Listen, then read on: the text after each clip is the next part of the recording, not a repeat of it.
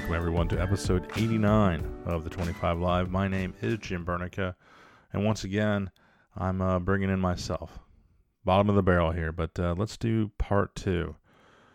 First of all, I'd like to talk about episode 88. The response from that has been absolutely overwhelming. Just good stuff all together, really, truly. It's humbling, actually, to be quite honest, but I was told that episode is going to save more lives than all my episodes combined, which was a pretty powerful statement. And I think people appreciated the rawness, and this is how it is. And I'm going to try my best to continue that. I think everybody really appreciated it, but my sister, Hillary, actually called me out and said, "You held back." I said, "What do you mean?" She said, "You held back. You made it sound like you've got this. You're ready for this." And she said, "In some aspects, you are. You're more prepared than most. But there's some things that you've struggled with." And I thought about it, and she was right. She was absolutely right. With that being said, I guess I want to say before I really get into this, the purpose of doing this show now is I want to keep everybody updated what's going on, but I also want this to be a resource.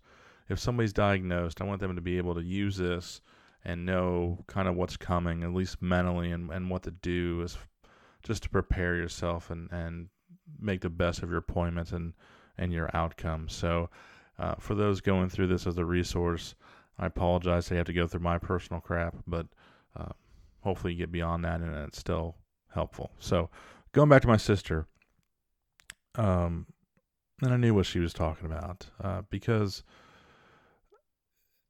you know the saying, sticks and stones may break my bones, but words will never hurt me. I'm sure you've heard that. And that's true. Like, in a lot of ways, believe me, being a firefighter, being with my crew, I mean, you have to have thick skin. But with that being said, there's nothing that prepares you for when somebody tells you you have cancer. And there's nothing that prepares the people that you're going to talk to and tell when you tell them that you have cancer. Those words hurt. There's no getting around it. It is painful. It is scary. People automatically think and feel fear for the worst. Cancer is the worst cuss word there is.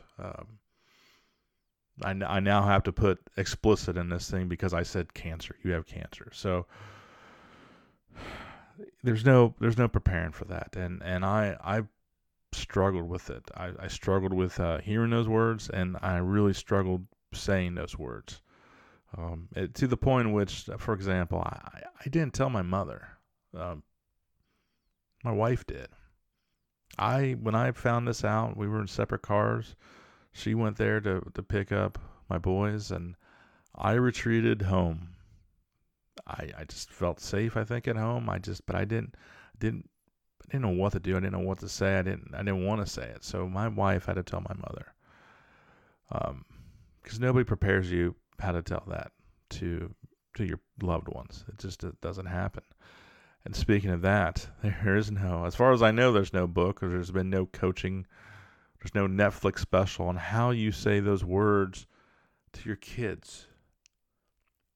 So trying to tell your 7-year-old, I didn't tell the 4-year-old because I know he wouldn't understand, but my 7-year-old is pretty damn smart, and he's definitely way more responsible than me, but telling him sucked. And telling my 11-year-old nephew sucked too. I mean, it's just, I don't think the word suck even really describes it that well.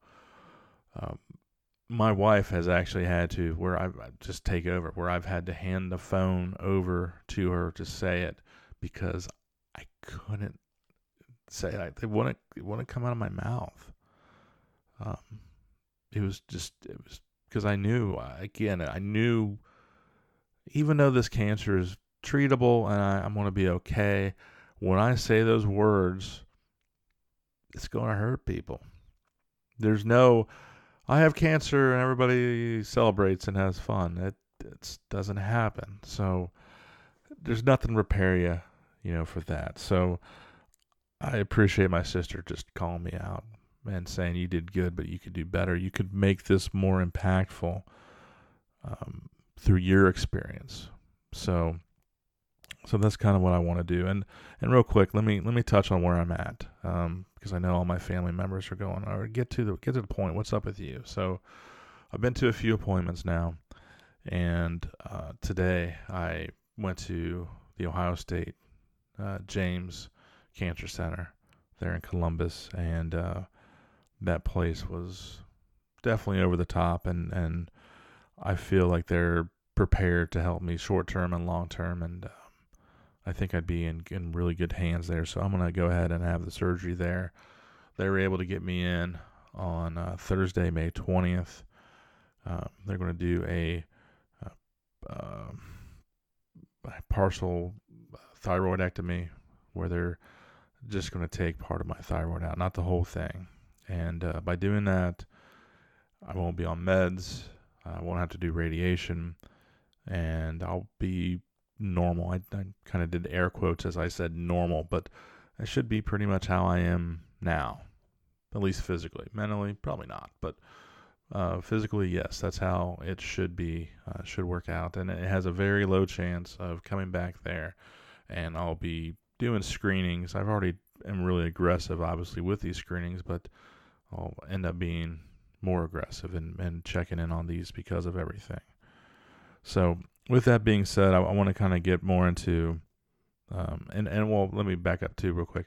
I'll end up being off work for a month, and more than anything, I'll just give me an opportunity, I think, to get back to normal, hang out with the boys when they're out of school, and potentially grow back another amazing mustache.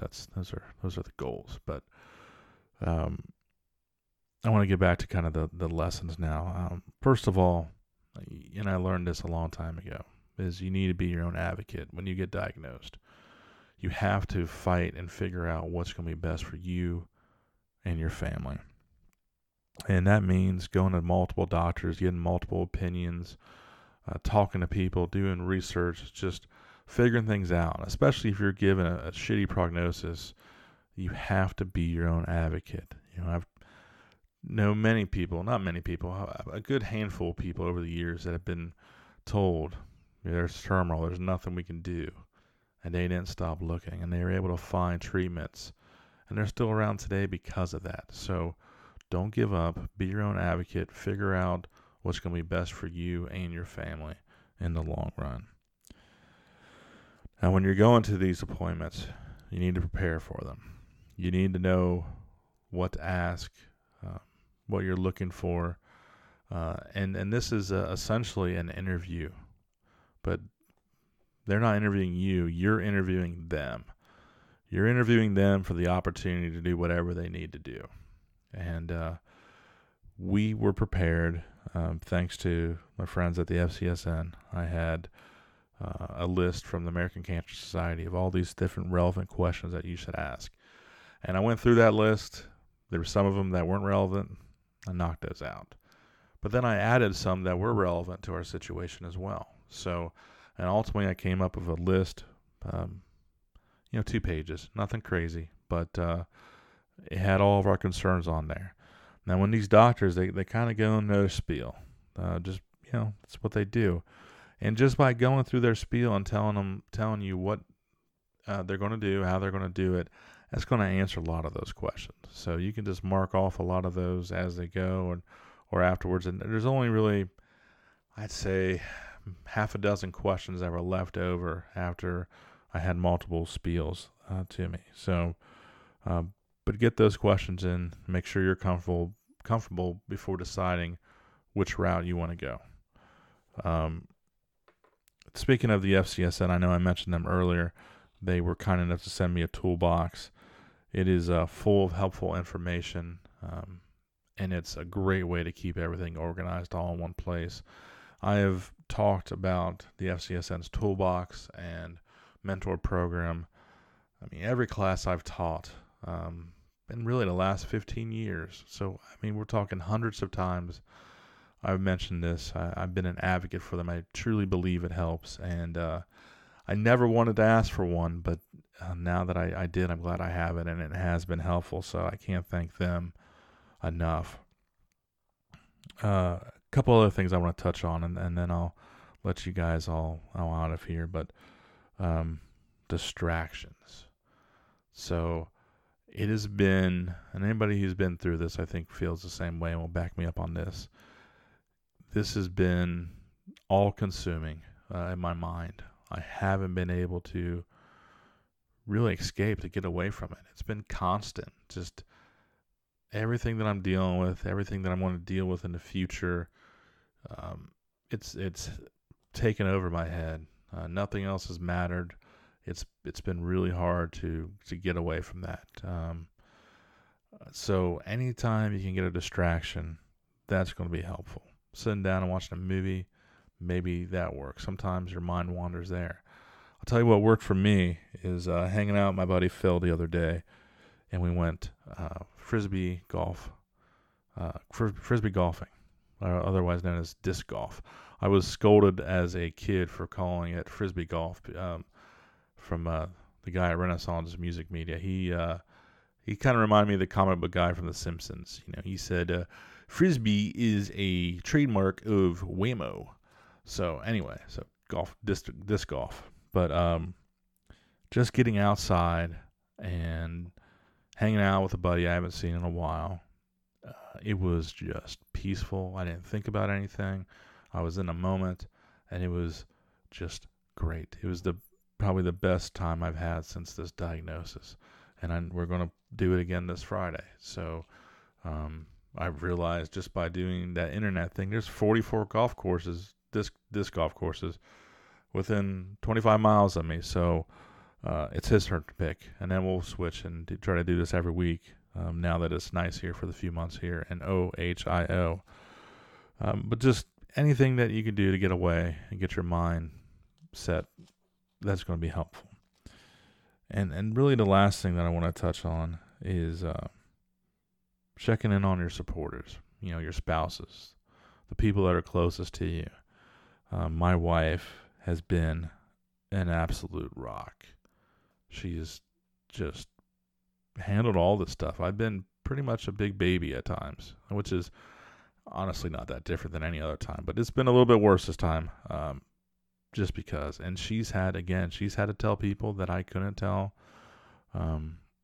She's done the research. I've tried to stay away from Google. I basically trusted her and a few other people to kind of lead me to where I needed to go and what to do. But she's under a lot of stress herself. So you can't forget about your spouses, and you got to make sure that they're okay.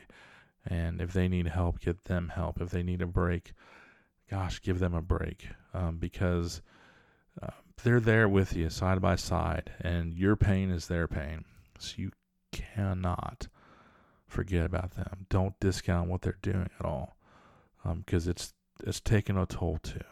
I mean, I can see it. It's there, and she could be hard-headed like me too and act like she's okay, but she's not. She's struggling too. So just be there for her. This is not, even though it's about you, it's not all about you. That's for damn sure.